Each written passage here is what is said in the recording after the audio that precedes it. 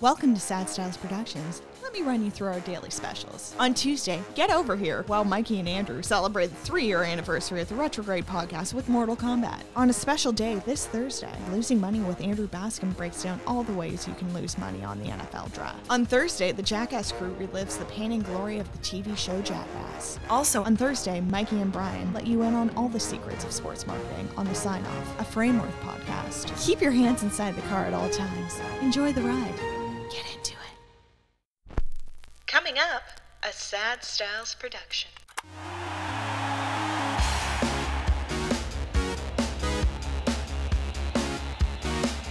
Hello and welcome. My name is Mikey Aaronworth, signing on to the Sign Off once again. Now, if you've been listening all along, you'll know that we take a lot of pride in exploring the backside of sports. The backside of sports, the business end of sports. That doesn't make it much better. Regardless, we spend a lot of time trying to show everyone out there who's a fan of the traditional day-to-day sports what it's like to work behind the scenes. Now, in our mind, there's no one better to do that than one of the godfathers of the radio broadcasting world, especially in Canada, Bob McCown. Now, Bob McCown has founded Fadoo Productions, and if you've been paying attention to the end of this podcast, or the beginning if you're watching on YouTube, the sign-off is a proud product of Fadoo Productions, along with Sad Styles Productions. Anyone who's just starting out in this business, if on your 6th or so episode you get the chance to sit down with Bob McCown, you take that every single time you can get it. I was so excited to be able to talk to Bob about his beginnings in this industry, and even before this industry. He spends a lot of time talking to other people and asking the questions.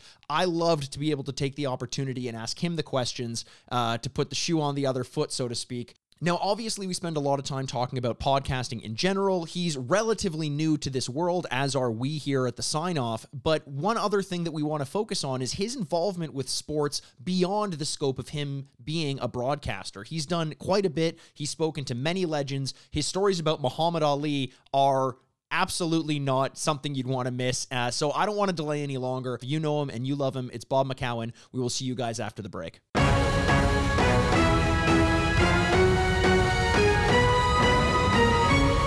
Okay, and welcome back, and thank you so much for this special guest that we have. I know I say that at just about the beginning of every episode, even if it's just you, Dad. It's you and me, and you're special in my mind. We have with us the founder of Fadoo Productions. You can find his podcast, the Bob McCown podcast, over wherever you get your podcasts. We, as the Sign Off, are also a member of his production company, Fadoo Productions, very proud member of that. And he's here as, he was originally one of the godfathers of Canadian commentary in sports, and now one of the godfathers of Canadian podcasting in sports, Bob McCown. I'm not sure about that. Hello, boys. How are you? Good. Not too bad. How are you doing? Thank you so much for joining us. Look, it's been a fun ride so far. We at the Sign Off have been slightly earlier or later than you in starting the whole podcast train, but you spent a good chunk of years going on the radio and only recently moved over to podcasting. How's it been treating you? I think it was about June or so of last year that you started yours. Yeah, in a different format. We started off doing 5-minute daily podcasts where people could ask me questions. So we invited people to participate through social media, and then I think in the first day we got 6 months worth of people. Oh, really? And yeah, it was crazy. And so we started down that road, and I don't even remember how many episodes we did. 25, 30, 50, I don't remember, of the 5-minute version. And quite frankly, I was uneducated in terms of podcasts. And that's like my dad in terms of mathematics. Unconvinced of the viability of it long term. And I just kept getting talked into it over and over and over again. So I started with this 5-minute thing. And, 2 things happened. Number one, I got tired of doing it, to be honest with you. Answering questions when I spent my whole life asking them. I was going to say, what did you like more, asking or answering the questions? I'm much more comfortable asking questions fair. Than I am answering them. And the second thing was I started doing some serious homework about this and contacted a bunch of people that I whose opinion I respected. And so we abandoned the 5-minute routine, changed the name of it, and essentially relaunched as what was originally planned to be about a 30-minute podcast a day. Now, I know that podcasts, you can do podcasts for as long as you want. You can do a 24-hour podcast if you wanted to. Right. I just thought the 30 minutes was a solid, a good time. Living in Toronto, I think people get into their cars, they want to listen to something. 30 minutes seemed a reasonable amount of time. That may not be your full drive, but it's a good hunk of chunk of it. And so we kind of settled on that. And then I brought John Shannon in because, of course, I'm obliged to make sure that Shannon makes a couple bucks. Take him under your wing a little bit. Well, as I have for years and years and years. And so it was like the grown son I never had. Well, ask my dad. That's not it's not so pleasurable from his perspective. Well, no comment. So Shannon and I started doing it. We started at 30 minutes, and then as often as not, it was 35, and then it got to 40, and we did a couple ones that were an hour. And as a podcast, of course, you're not under the same restrictions as you are in broadcasting. Right. So you can do as long as you want or as short as you want. And that's as the person recording as well as the person listening. I mean, that's one of the benefits. You talk about someone's drive to work. Now they don't have to schedule their drive around when you're going to go live on air. Instead, it's whenever they want to get in the car, everyone's hearing the same thing. Now, one thing I find very interesting about you, especially later, more currently, you talk a lot about the business of sports. There was a recent article about December of last year. I'm not sure if I'm going to get the author's name correct. Simon Haupt? Is that? Yeah, Haupt. Yeah, a really good article, very in-depth, that kind of, I don't want to say exposed, but just brought to light a lot of the things that you've been going over the past year or so. And you had a quote in there that I found particularly applicable to what we're going to be talking about today in regards to the business of sports. You said, you know who I talk to in regards to your audience? The 55-year-old millionaire works on Bay Street. In my mind, that's my target audience. What's he interested in? He's a business guy. He's interested in business. He's interested in economics. He's interested in behind the scenes. Now, that's as our mentality here, sort of our mantra is to explore the business of sports. Was that always your intention? Or was your intention at first to just make it so that sports were applicable to everyone and you grew into that role? And how much is that focus of business now over just talking about what happened last night in a hockey game? Well, I almost never talk about what happened last night in a hockey game. I couldn't care less, and I don't think the audience can care less. Or, I mean, if they cared last night, they don't care the next day. Sure. Look, and I can't tell you that I had this specific concept when I started 40 years ago, but I grew into it. And you gotta kiss a bunch of frogs before you land the princess. Sure. Or the other way around, I guess it is supposedly. And so, yeah, I interviewed a lot of athletes in the early days, and they had nothing to say. They all go to media. They all go to media school. They all learn to answer questions without saying anything. They're just exactly the same as politicians. Right. Ask a politician a question. He'll talk for 2 minutes, but he won't. You'll forget what the question was because he won't even come close to answering it. That's fair. I mean, they already they have that like cliched thing of an athlete saying, "Well, it's gut check time," or "You got to get pucks deep," or something like that. Like it always ends up feeling like the same. It's all interview. the same crap, right? Over and over and over again. So what I did is I basically told all my producers, get rid of those guys. I don't want to talk to those guys anymore. So what I also found, and again over time, and not by looking necessarily, was that former athletes, as soon as athletes hang up their sweater for the last time, they suddenly become a different person. Right. Suddenly much more open. At least in terms of generically speaking. I mean, I can't say that for every one of them. Some of them will always revert back to the mentality they had when they were playing. But the older an athlete is, the further away from the game he is, the more inclined he is to observe it as an outsider, right, and rationally, reasonably. And so, to this day, I will still have former athletes on.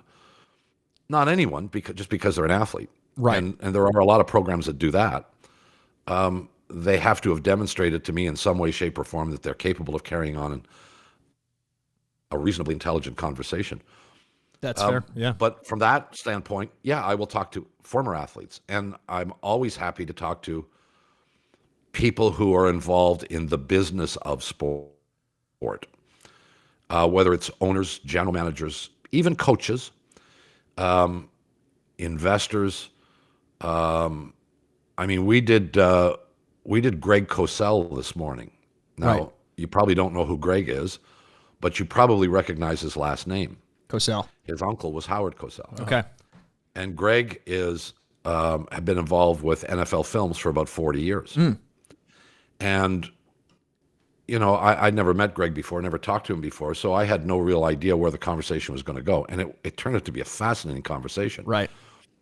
Because what he does is essentially dissects film in terms of scouting.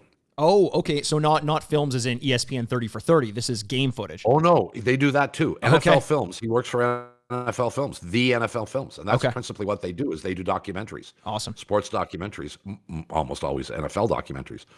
But this is one of the tasks that they perform is they do, and especially going into the draft. Now, he does this for NFL Films. He doesn't do it for outside interests, for coaches or general managers in trying to find players in the draft. He does it for NFL Films and the kinds of projects that they're going to be producing. And I just found it a completely fascinating conversation. The kind of in-depth, behind-the-scenes stuff that I wouldn't even have thought to look for. Yeah, and that's sort of what we want to bring to the table as well with our podcast. You know, everyone has access to, like you said, whatever happened the night before, but we're more focused on the things that people don't even know that they want to know about sports, and it's all in the back end. And that's one thing, again, that's fascinated us about the way you carry on your conversations. There's a different demographic than just a sports fan, and that's why we figured this partnership with Fadoo was so amicable. Now, I want to talk. I know you said, and I'm sorry to do this to you, that you're more comfortable asking the questions than being asked the questions, but I like to take the opportunity to get to know the man behind the glasses, so to speak, as often as we can. Now, you started working for CKFH, I think would have been one of your first notable jobs in the industry as a salesperson, correct? Well, I actually started with CFTR, which is now known as 680 News. Okay. CFTR was a top 40 station. Back in those days, it was Chum and 680 that had the two top 40 signals. And then wound up taking a job in Sarnia, Ontario, of all places. And I was in broadcast sales. I was a golf pro at the time. Right. And looking for, if you're a golf professional in the wintertime or in the summertime here, you're looking for a winter job. And I'd done a bunch of things. And I had a member who sold advertising time. And he says, "Why don't you sell advertising time?" And I said, "Well, sure, I'll try anything for one winter." And went to 680 News, and they basically handed me the yellow pages and said, "Here you go." And of course, I was a complete and utter failure. and then and I was on commission, so I didn't get paid anything. Right. Sold nothing. Didn't sell a damn thing. And then they said, "We've got an opening in our radio station we own in Sarnia, and they'll pay you a salary." And I'm not ashamed to tell you, my salary was $600 a month. Okay. That was my salary. And I said, "Giddy up." And packed up my Dodge Challenger. Ooh, that's a nice one. That's a throwback. Drove to Sarnia. Showed up there with a full-length faux fur coat, long hair, full beard, and white clogs with blue butterflies painted on the front. Oh my God. And did you make a stop at Salvation Army before going, or what happened there? That was me. That was me back then. And I basically showed up as this guy from Toronto. And, "Hey, I'm here." And they all thought they'd lost their minds. They were seeing things. Was this an on-air role that you were coming off for? No, I was selling advertising. So at what point? I had no aspiration to be on air. I never had any aspiration to be on air. That was going to be my next question. So when you're starting as in sales, essentially, you have no concept of what's about to come. And look, for $600 a month, we see your screen, and if you're watching on YouTube, you see the screen as well. That's a home office, and you're not ashamed to talk about the selling price of your current living situation, correct? You want to tell the listener what you managed to get? It's a little bit more than $600 a month. Are we willing to go there? Well, yeah, I just sold the house for $10 million. Nothing. So how many months would you have had to work at $600 a month to be able to afford that? I'd never be able. The answer to that. I'd never been able to afford it. But again, you got to remember too that this was 1970s. Right. So I actually lived okay. Sure. No, yeah. I had a 1-bedroom apartment in Sarnia, and I fed myself and put gas in the car and did what I had to do back then. Anyway, so I wound up staying a year for reasons that are completely inexplicable. And then they actually fired me, which was a blessing. Sure. And I came back to Toronto, and I got offered a couple of jobs in advertising sales, and one of them was by CKFH, which was Foster Hewitt's station. And Foster was still alive at the time. And I'll tell the story as briefly as I can. And while I was in Sarnia, with almost nothing to do in the evening, Sure. I'd go into the radio station and goof around in the production room. So I'd record myself, play disc jockey and whatever. Oh, wow. Okay. And because I was in sales, I actually had clients by that point. And one of them said to me, "Will you do our commercials for us?" And I thought, me? I don't even know. I have no idea how to do that. Wow. Okay. But I said, "Okay, sure." So I went in one night and I scribbled something down, and the advertiser was Merle Norman Cosmetics. So it wasn't even targeted at guys. It was a female product. So I tried to do the, low voice, sexy kind of presentation. Sure. Which I had no skills at. And one by one, the other clients said, "Hey, do my commercial, do my commercial." So, but that's as far as I got. I come to Toronto, and of course, that's not even in you don't even talk about that. Right.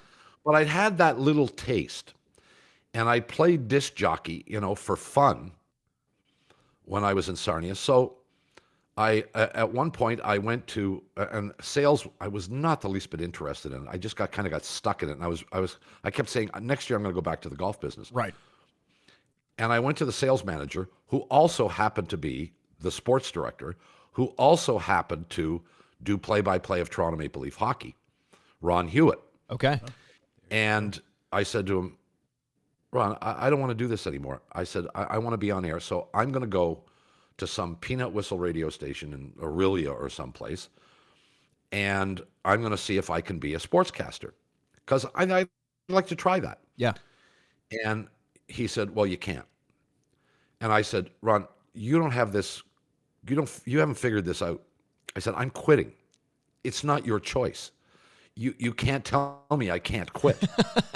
and he says, "Well, no, you can't quit, because if you really want to be on air, I'll put you on air here." Wow. Okay. So the deal he struck with me was that I would do 5 sportscasts a day at 7:30 and 8:30 in the morning, 12:30 in the afternoon, and 4:30 and 5:30 in the evening. And in between times, I would continue to sell advertising. Now, what year would this have been? Boy, that's a harder one. I want to say 1973. Okay, so this is before, because Before everything. this is before everything, and so This you is were, but before everything. you were put on air at this point. Yeah. Now He was dumb enough to put me on air with no audition tape, no idea, no nothing. we're doing the same thing. We In never even heard of Toronto. you. Yeah. And this is in Toronto. This is the largest market in the country, and now the 4th largest market in North America. So this is a unique and rare opportunity. And of course, I did everything I could to screw it up, because I was terrible on air at the beginning. And I remember him calling me one day, and after I did a sportscast where I just butchered it. I was bumbling and stumbling all over the place. And he called me and he said, "If you do one more of those, you're gone." And fortuitously, I didn't. Fortuitous. The And word that's of the how I day. got my start in broadcasting. And then a few months later, I went to him and I said, "Look, this sales stuff is just awful. I don't want to do this anymore." And I don't remember if it was simultaneously or not. I said, "Why don't we do a sports talk show?" Because I had started to listen to a guy by the name of Pete Franklin, Okay. who was on 3WE in Cleveland. And their signal came into Toronto at night. And Franklin did a nightly sports talk show where he talked to fans. Like, sports talk in those days was phone in. Right. Right. And for inexplicable reasons, Hewitt gave me the right to do it. And we started doing it one day a week. We did it on Monday nights. And then we did Mondays and Fridays. And then eventually it morphed into 7 days or 5 days a week. And I was doing the sportscasts at the same time. and the talk show was on at 10 o'clock at night. So talk about long days. And then eventually I gave up the sportscast during the day. And if I remember correctly, I hired Mark Hebscher initially to do the sportscast. Okay. And my first producer on the radio talk show was a 19-year-old snot-nosed punk who worked in the back shop at Eaton's, who bugged me forever and ever, sending me stats about sports that I didn't care about. And I wound up hiring him as my producer, and his name was Mark Askin. Oh, and I don't know if you geez. know Mark, Yeah. but Mark is the longtime senior producer of Maple Leaf Hockey and Hockey Night in Canada and Molson Hockey and all kinds of stuff. So he went on to have a pretty good career on his own too, but he was my first producer. Oh, wow. And the train of people that have come through my show has been extraordinary. Who's been one of your favorite people to work with? As a producer? Sure. Or just someone who you've consistently had on air. And this is not to disparage any of the people you're not going to mention, but someone who you've just Well, that always... would be inevitable, wouldn't it? Because they would all, I think, like to think that they were the favorite. Of course. I know I would. Yeah. I've been on your show a couple of times. Maybe it's I'll me. probably, Yeah. I'll plead the fifth on that. Okay, one. that's fair. I don't think I have a favorite. Look, you get along with people to varying degrees. You've had people that weren't your favorites, Oh yeah, and plead the fifth on that one too. Yeah. the people that I liked, but on a daily basis clashed with all the time, and didn't have any relationship with off air. Well, I will say this: Jim Hunt was one. Oh, really? I respected Shaky. The audience liked Shaky. The show was successful at that time. But did we get along off air? Hell no. Oh, wow. Okay. I didn't know that. So now we didn't fight. We just had no relationship off air. Right. Bill Waters and I were extremely friendly, but we rarely socialized off air. And that wasn't because we didn't like each other, I don't think. I think we were just different guys who had Sure. different priorities. When the mic was turned off, he went his way, I went my way. When it boils down to it, it's a coworker, right? I mean, there are plenty of coworkers that I've worked with that I'm not going to grab a beer with after, not because I dislike them, but just, we have different priorities, different places in life. Now, one thing that I found fascinating, I want to take us up a little bit to 1988. Leading up to your premiere of Primetime Sports in 1989. Now, the first episode of Primetime Sports, tell me if I'm right about this. Is it true that you recorded it essentially a year before it aired? No. That's not true. Not true. So the episode of 1989 that aired, I believe would have been the airtime of Primetime Sports, correct? It was 89?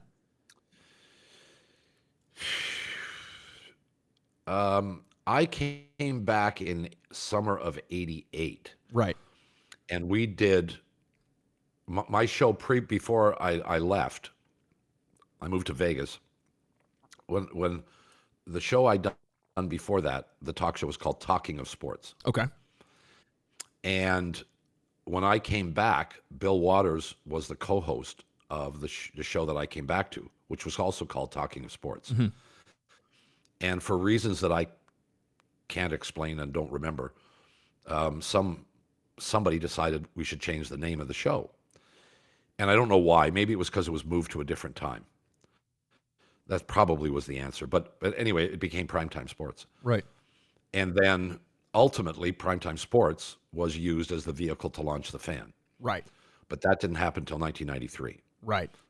So I was the first voice on The Fan when we unveiled the first all-sports radio station in Canada. Yeah, and fairly synonymous, I think, with the Fan in general. I mean, that's... And coincidentally, was around the same time that Framework started up. There you And go. That's how we got to know each Well, other. let's go into that a little bit. Let's because I do want to pick up later on post 93 once we start to get into the Rogers takeover and the proposal to simulcast Primetime Sports. We'll get into that in a little I bit.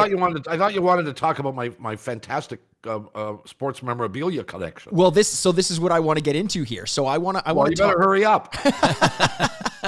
I want to talk about. Well, wait a second. You know what, Bob? I've known you for many years now, and I've never heard some of those stories. So unbeknownst to you, there are people that are interested in how you came I about. can't imagine why. Yeah, no, I mean, you made it there. Happy to and, help. I think it's a fascinating story, and there's a lot more to be told. But let's move on. Yeah, so the memorabilia collection, as far as Frameworth is involved, began with the Blue Jays winning the World Series, I believe, was the first piece that you, Dad, had mentioned you hand-delivered to Bob. Yeah, I don't remember the circumstances, Bob, that I had found your I might be wrong, but I think it's sitting here somewhere. Oh, really? Yeah, I had done a piece. It's very weird. I pulled it out of the archives just the other day. Well, you know what? And it was sitting on my chair over here. $10 million house, things can get lost in there pretty easily. You may never see that thing again. I don't know. But you know what? I remember you had a house down just off Yonge Street in Davisville in that area. And for some reason... Oh, I've lived a few places. I don't know how I came to first meet you. I somehow on the phone or... Oh, you probably called me and bugged me. You maybe needed some framing done or something. Anyways, I dropped... Well, I don't remember either, Brian. Yeah. But I know it's been a long time. But I remember knocking on your door. There was somebody you were talking to at the time, and then I had that piece signed by Dwayne Ward or something, and I wanted to show you, what a good piece of memorabilia looked like. Right.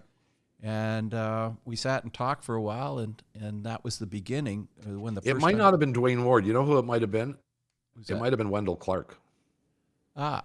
Well, no, this was a Blue Jay. You had a piece that you gave me that was it wasn't a photograph actually. It was a print of a painting, I believe. Okay. I don't know if you remember it Yes. with all the stuff that you've gone through, but of Wendell Clark, and I still have it actually. Oh, that's awesome. So, I have basically everything that I've gotten from you, through you, whatever. So quickly, because I want to talk about a project as well that Frameworth did work on you with regards to Muhammad Ali, and I want to get into that in a little bit. But before we do that, you as a fan of sports, I'm assuming you got into this industry because first and foremost you were a fan, or just someone who liked to play disc jockey when no one else was around. But you clearly have a very large affinity towards sports. Was memorabilia big to you at that time? Was that something that was? Oh, it wasn't. Now, have you since grown into that? I was being facetious. I really don't have a big collection of anything. Right. For whatever reason, I've never asked for a single autograph, I don't think, in my life. I've never really collected things. I've accumulated things. Fair. Well, and those are two entirely different things. Yeah. Here's to this point. We were at Bob's place the other day. Yeah.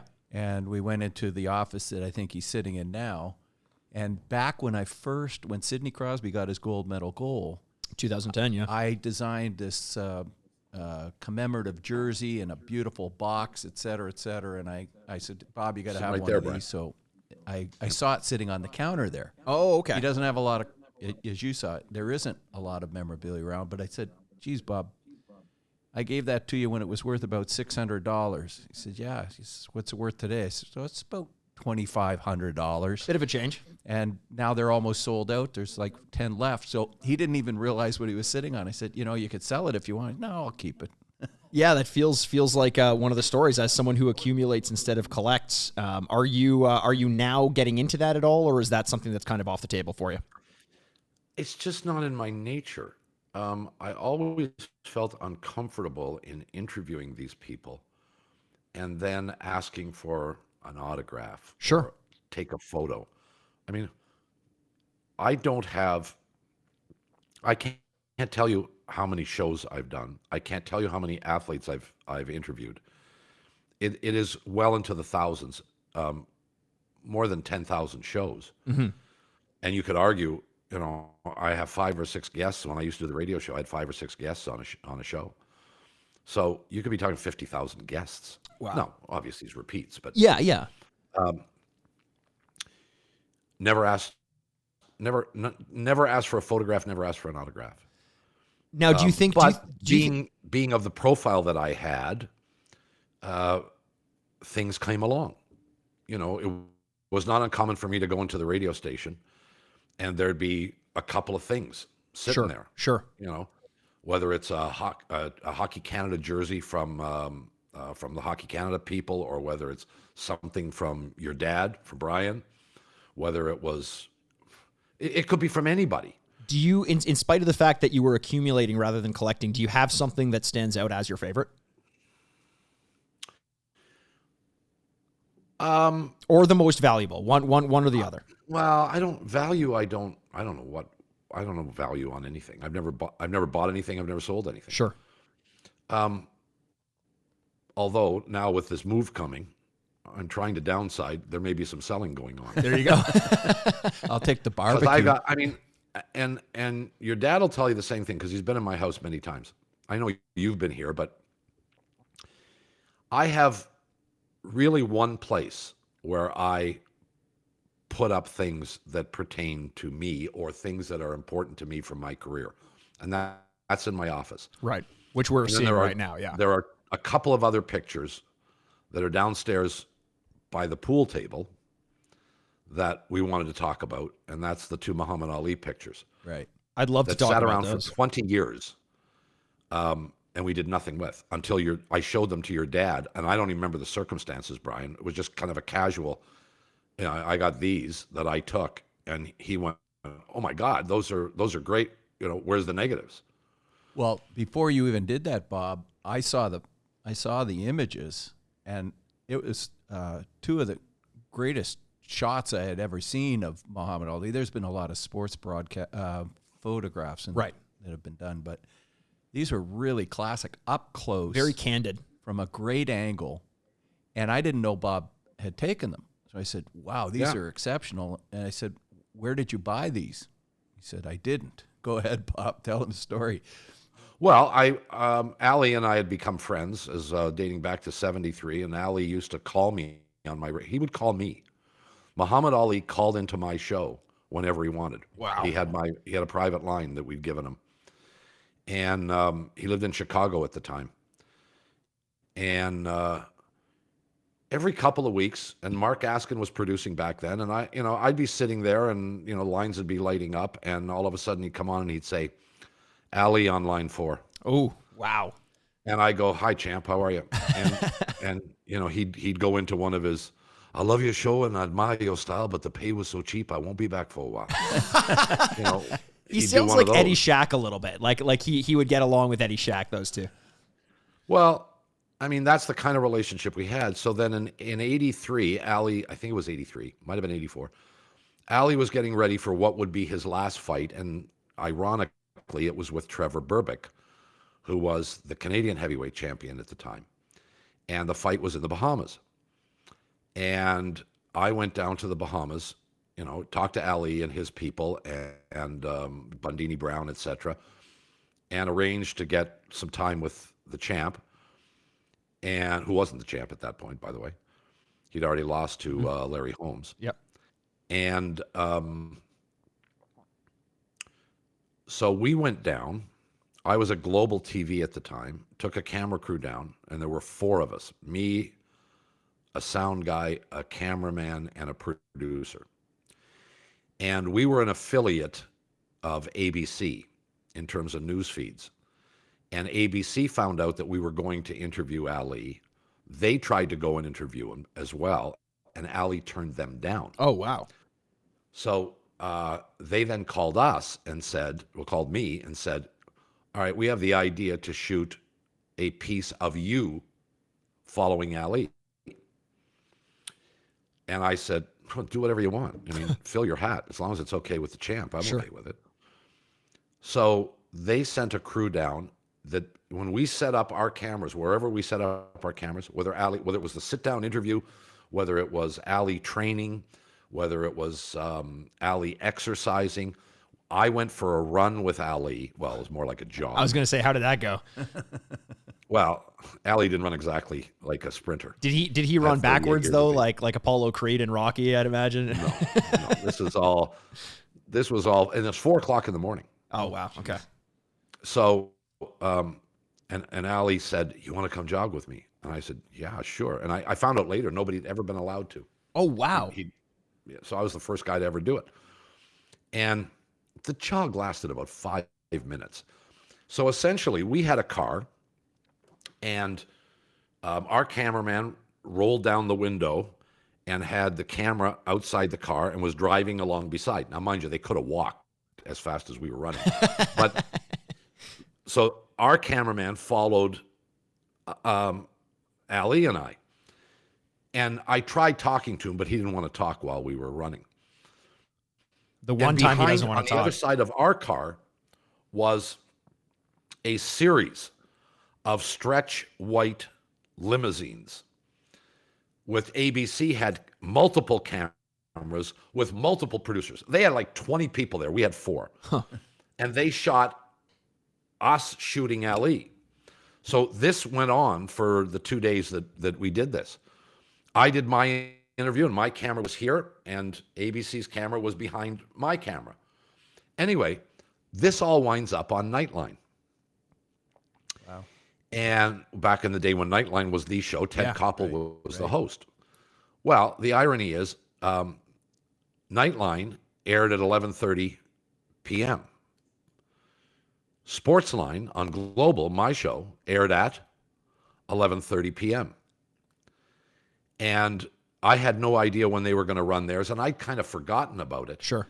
Turns out that they aired this show this one night, and I didn't even have anybody record it. So, and I always felt funny about asking ABC for a copy of the tape. I was going to ask. So I never did. So to this day, I still have the Ali interview piece that we did. Right.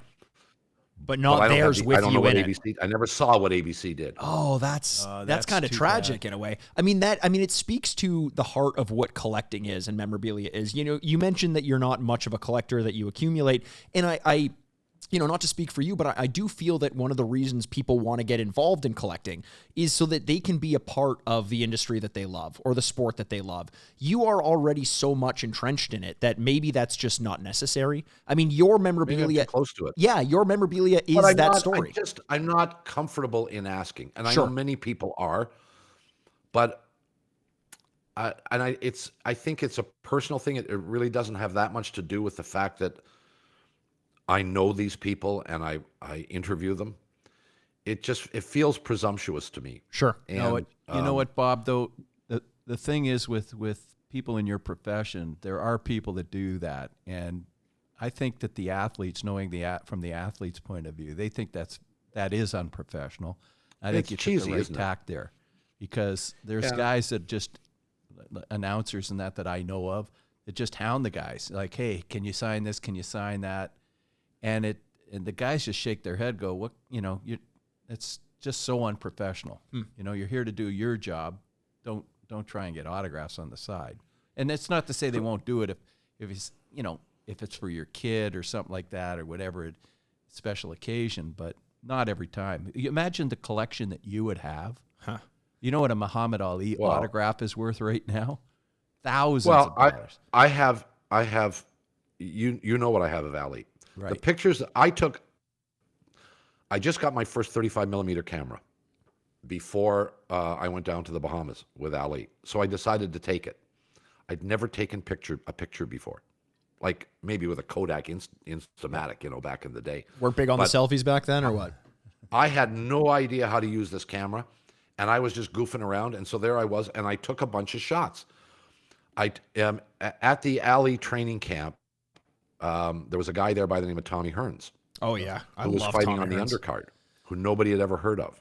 At that point, no one had heard. Oh, okay. Oh, wow. Nobody had ever heard of him. This is before Duran and Leonard and Hagler, I guess. And there was this tall, skinny kid, and I just saw him in the ring, and he was unique because he was tall and gangly. So I took a picture of him, and I remember that was one of the other pictures that I saw, and I took a couple of pictures of Ali. Well, I brought them home, got the film developed, and I did have 8x10s made of a couple of those pictures. And they immediately went into a drawer and stayed there for, I don't know how long, not quite 20 years. Wow. Do you remember, Brian, when we did those Ali things? It was one must of have the been 8 early years ago, stages, I 10 think, years ago? probably after Gardini. Well, it's more than that. Yeah.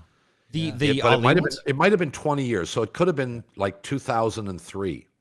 Right at the when beginning. we did those. And Brian had come over to the house for some reason, probably to mooch a beer. I was going to say, knocking on your door yet again. Yeah, Brian. So, and I don't remember the circumstances, but I showed him these 2 pictures, and his eyes got big as saucers, and said, we could do some stuff with blah, blah. He says, where are the negatives? And I said, Brian, I got no idea. I didn't even know I had the photographs. And I looked all over the place, couldn't find the negatives. So Brian took the 2 8x10s, and I don't know what you did with them. Did you create negatives, or did you just blow them up? Yeah. Do you remember? We scanned them. You can do that, and then you can digitally increase the size. It wasn't as easy as it is today. Yeah, exactly. I was going to say, now that's something you can do at home, but back then it was finding a specific source that was able to do that. And the key is to get them blown up so that they don't pixelate. Yes, so you exactly. get them nice and clear. Right. Anyway, so your dad did that, and then we decided to do 250 copies of each one. And the hassle with getting Ali, by that point, Ali was, you couldn't really talk to him. Right. He couldn't talk anymore. And I'd lost communication with him and touch with him. So your dad convinced me to sign them. So I signed them as the photographer. Right. And hand numbered them. And they sold out in no time. Yeah. Like a couple of weeks, I think, Brian. Yeah. Well, the last one, so we kind of slow played it a little bit, but a couple months. Yeah. Yeah. And you know what, Bob? Here's the thing, because it was interesting. One of the first shows that we did, we talked about with Daryl Sittler on the first show about how the memorabilia business evolved, where it used to be the artist that did the painting, and they would sign it. And then Daryl came along and did a painting an artist did a painting, and we had Daryl sign it. So that was one of the first pieces of art that the athlete signed, and that took off, and it was one of the forerunners to the memorabilia business. Yeah. And years later, we did an about face. We didn't get the athlete to sign it. We got the artist, and that was you. Right. And that was good enough, along with the piece, to create otherwise it's just not just a photograph. It's a good photograph. Right. But everybody wanted your signature. And if you remember, we made a limited edition out of it. And, Yeah, I'm going to try all and dig the hand-numbered one up too. because I've got one tucked away somewhere. I tried to find it before this show. We'll try to throw a photo of that piece in the video if you're watching this on YouTube right now. It's what Bob's not saying is how good the photo was for an amateur. He was below for an amateur. You want that qualifier in there? You want to know the secret? Go ahead. If you look carefully at that photograph, and I unashamedly point this out to everybody. My out of focus thumb is in the bottom left corner of one of the photographs. Is that where you signed too? Just to make sure they know it's you? No. I mean, I'm telling you, I knew nothing about taking a picture. Right. I was as amateur as you could possibly be. I had no idea how to work this camera. And somehow I got my thumb in front of the lens. And when I took the picture, I didn't even notice it, except that there was, in the bottom left corner, there was this blur. Yeah, I remember that. It just looks like somebody walked by or whatever. You can't tell it's a thumb. But that's what it is. It's my thumb. Yeah. But it up legitimizes close, the amateurism that was used to take the photograph. That's fair, yeah. But he caught Muhammad Ali with a look on his face. It was obvious that he knew you. That the look when he was looking down, because you were, he was up in the ring, I believe, right? Yeah, he was in the ring. I was down below, and I was looking up at him. And he was actually in his corner between rounds of sparring. Right. So I'm going to try and dig that up so we can show the fans. It's a very neat image, yeah. A little bit. How much time we got? We can give it another 5 minutes or so. Yeah. So I did want to get into our Gardoonies episode a little bit because that was fun. Gardoonies. So Gardoonies, for the listener who doesn't know, is a restaurant that was opened up by my dad, Brian, his brother, Alan, and Doug Gilmore was a partner as well. It was opened just across the street from Maple Leaf Gardens. Well, here's how that evolved, because I remember, and we talked about this, I would pull up to Maple Leaf Gardens, which was one of my accounts. Right. Leave the car right outside because no policeman would give you a ticket because Harold Ballard didn't want any policeman to screw up his ticket sales because the box office was just in the door, right? So none of the cops would ever give you a ticket, but nobody knew this but a few people. I would leave the car there for hours. But anyways, I pull up in front, and I look across the street, and I see a restaurant that's gone bankrupt there. And I'm thinking, this would be a great spot. How can you not go do something right with a restaurant right across from Maple Leaf Gardens? But to make it work, what if we had a couple of guys to promote it? Because I opened a restaurant before, but having some people on board that would guarantee the success besides just the Wednesday nights and the Saturday nights. Right. And the first call I made was to Bob. There you go. Said, you interested in getting into the restaurant business? He said, what are you talking about? I said, no.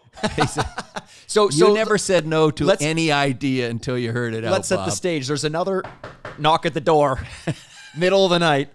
Dad shows up. I just said to Bob, he says, in fairness, he didn't say no. He said, what do you got in mind? Sure. And I said, you know what, Bob, I'm thinking this restaurant's got to be successful right across from Maple Leaf Gardens. I kind of know Doug Gilmore because we've started to do some business with him. I'm thinking... Guest on the podcast in a couple of weeks, by the way. Yeah. Right. And I said, I'm thinking that the three of us as a core element could attract a lot of attention to this bar. Sure. I'm a promoter. I can build it. But Bob's got the radio show with hundreds of thousands of listeners. Yeah. And Doug Gilmore is the hottest thing since sliced bread in Toronto. Three of us own that bar. And we actually put it together. Eh, Bob? Yeah, we did. And it had a fair life. I mean, if Maple Leaf Gardens hadn't shut down, it'd probably be still there today, huh? Well, that was the plan. We said this was 93, I believe, and it said, everybody said, well, what are you going to do if they sell the gardens? And I said, by that time we'll have made our money. And it was in an area that was a predominantly gay area around the gardens. I said, well, we can turn it into a gay bar because that's where the money is too. I mean, there's very successful gay bars in the neighborhood, or we just sell it. And so we ended up selling it in 99 because, obviously the weekly business wasn't there. Sure. Every Wednesday and Saturday, it was filled season long. And then with Bob's help. Well, we had, if you remember, Brian, we had to have two seatings for dinner. Right. We had a 5:30 seating and a 6:30 seating. And if you came to the 5:30 seating, we kicked your ass out by 6:30 to let the next group in. And after the game, it was packed. Probably one of the best openings because Wayne Gretzky just shut his restaurant remember who down. Played? And that happened. Remember who played at the opening? Yeah. It was like I was there as well. We had some of the greatest names in sport and entertainment Musicians. at the time. Who did we have, Bob? Well, you tell me. You tell me. I want to see if you remember. I know. We had the Bare Naked Ladies. There you go. That's what it was. So who were hot as a pistol at the time. And they got up on stage, and Doug Gilmore got up. I mean, there was a few pops that everybody had. But I think didn't Grapes get up there too? Grapes at some was point? there. You did your show from there that night with Jim Hunt. And then because in that private back room that we had for celebrities and that. And then we had a stage set up. The Meteors, which was a local band, played throughout the evening. But the way I did this too was you called a few friends, which are slam dunk. But I remember trying to get as many big name people for that opening as I could. And what I did was I'd phone up management for the Bare Naked Ladies and I'd never get a call back. And then it hit me. I said, this is what I got to do. I'd phone somebody and say, can I speak to so-and-so? And they said, oh, he's not here right now. Who's speaking? I said, oh, it's Doug Gilmore. I'm opening a restaurant, and I'd like to know if your client would like to show up for the opening. We'll send an invitation. Did you change your voice when you did this, or was no, it was just you? They don't know. Sure. So I'd say, here's my number. Call me back. And sure enough, 20 minutes later, that guy would, because Doug was so hot. Of course. At the time, that guy, the manager, would call the band, and the band would say, yeah, I'm going. I'd get the call back from the manager 20 minutes later and say, is Doug Gilmore there? I said, oh, no, this is the restaurant. Doug just left.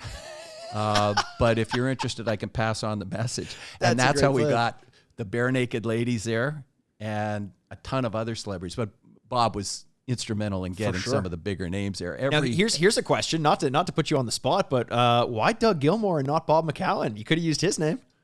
Bob was doing his own thing. Okay, He was okay. bringing in.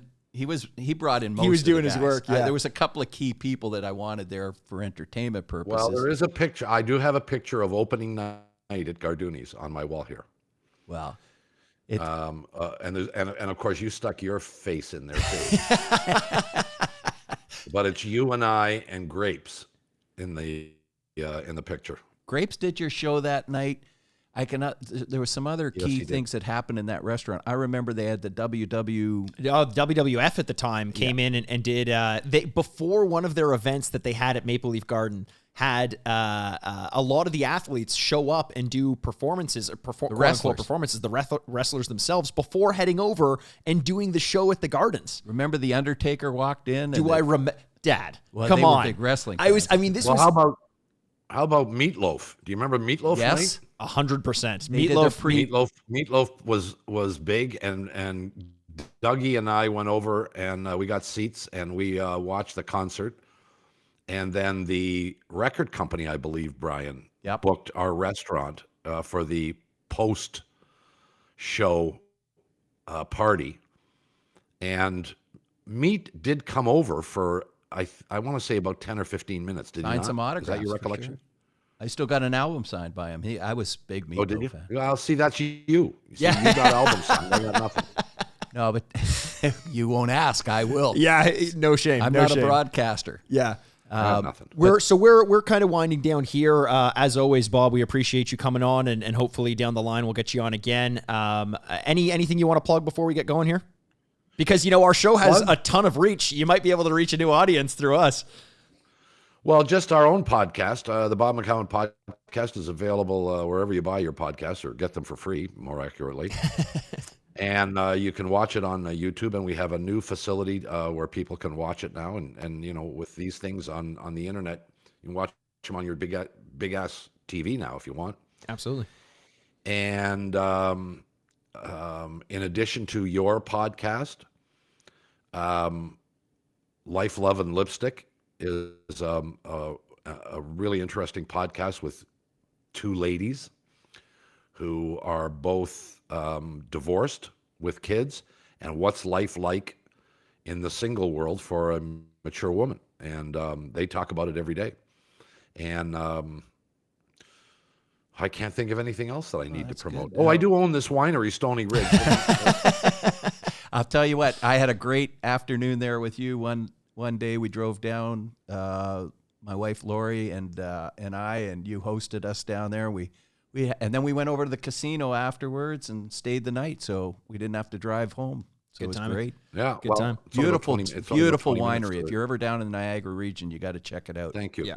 So keep Yeah. an eye out. And Obviously, we do the hip. We do the wines for the Tragically Hip and for Glass Tiger, and more of those to come. If you in can the, get your in hands the on them, next few because they're weeks. sold out right away. Oh, is that true? Yeah, yeah. All right.